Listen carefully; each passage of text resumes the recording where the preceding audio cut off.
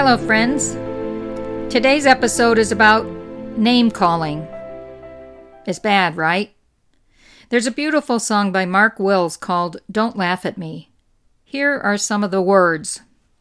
Don't laugh at me. Don't call me names.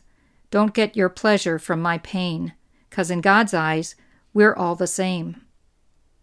If you're listening to this podcast, you know that name-calling is bad. We shouldn't do it. It's mean, and it can cause emotional harm to another person.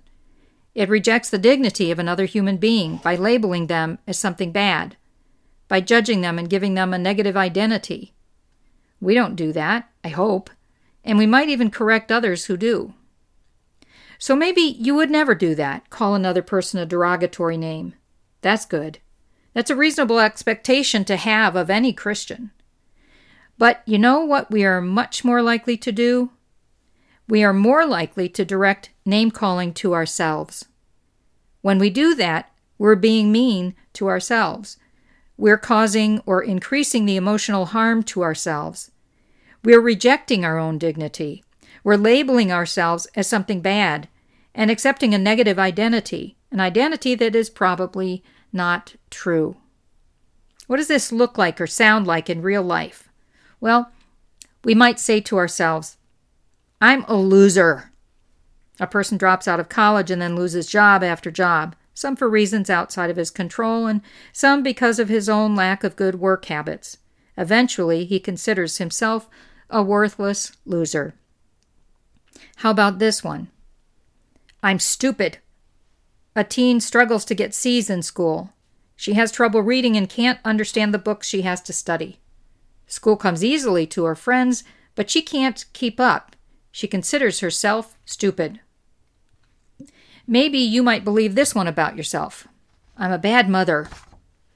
A woman's child is a drug addict, with all the behaviors that come with addiction.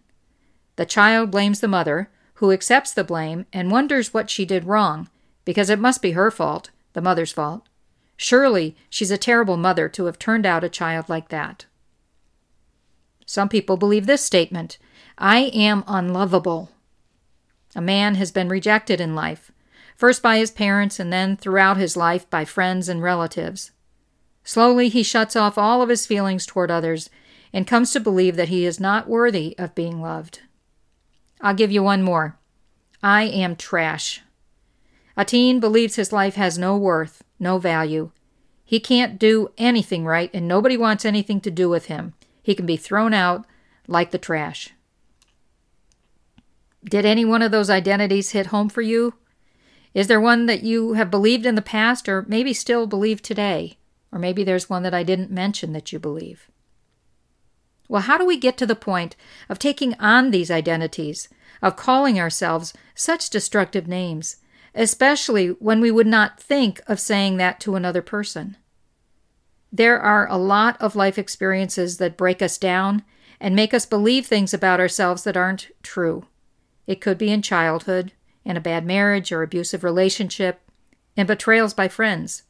There are lots of ways we get wounded, and through these wounds, we begin to believe things about ourselves that may not be true. This is not what God wants for us. He doesn't want us believing self-destructive lies. The one who wants that is the devil. And when we hear and believe those lies, we're under spiritual attack. So what do you do when you're attacked?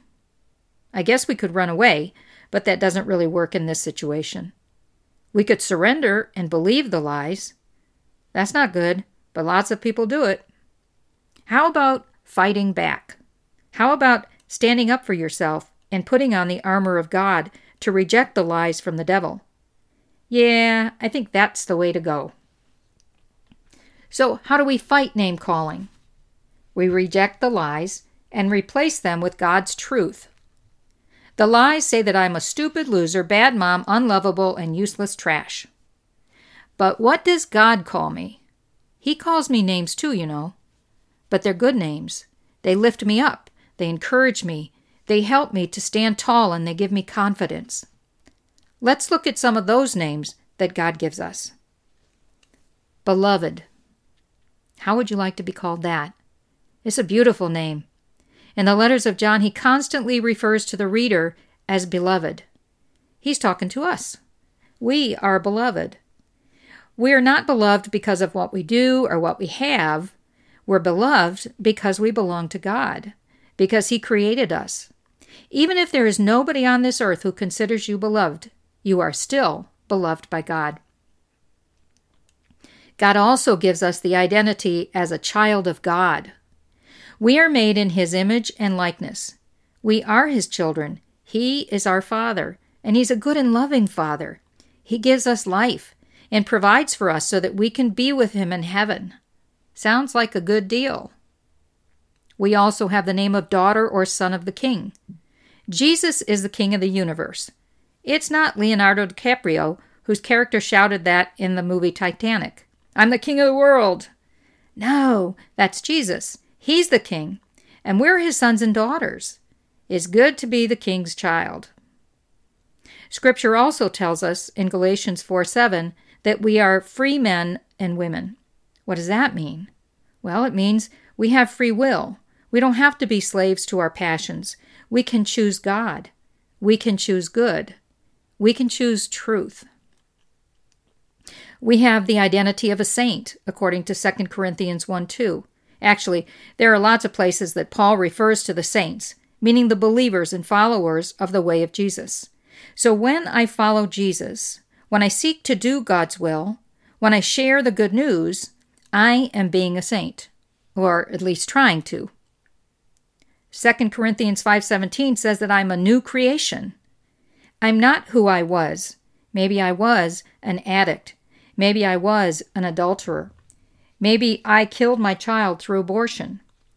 Maybe I was a liar who found it easier to make something up than to tell the truth. That's who I was. But now I'm a new creation.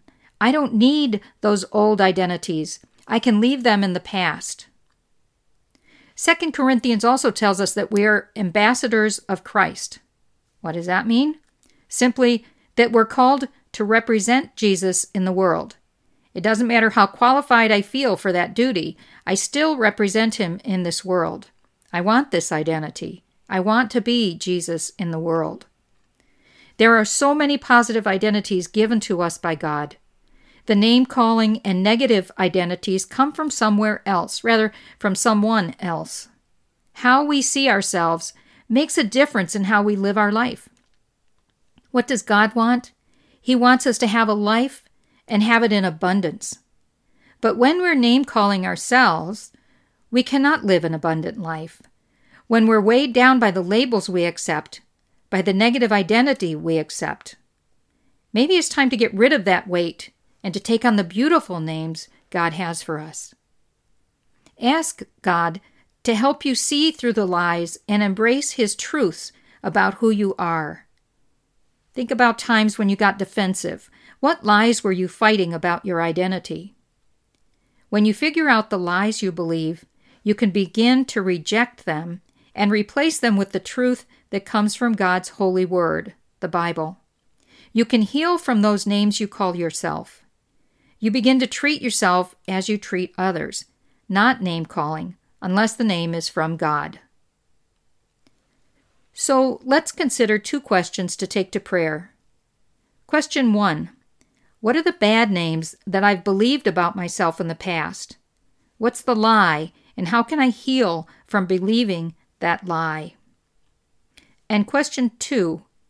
Which of God's names for me do I embrace most easily? Spend time in prayer, pondering this identity, and thanking God for giving it to you. That's all our food for today.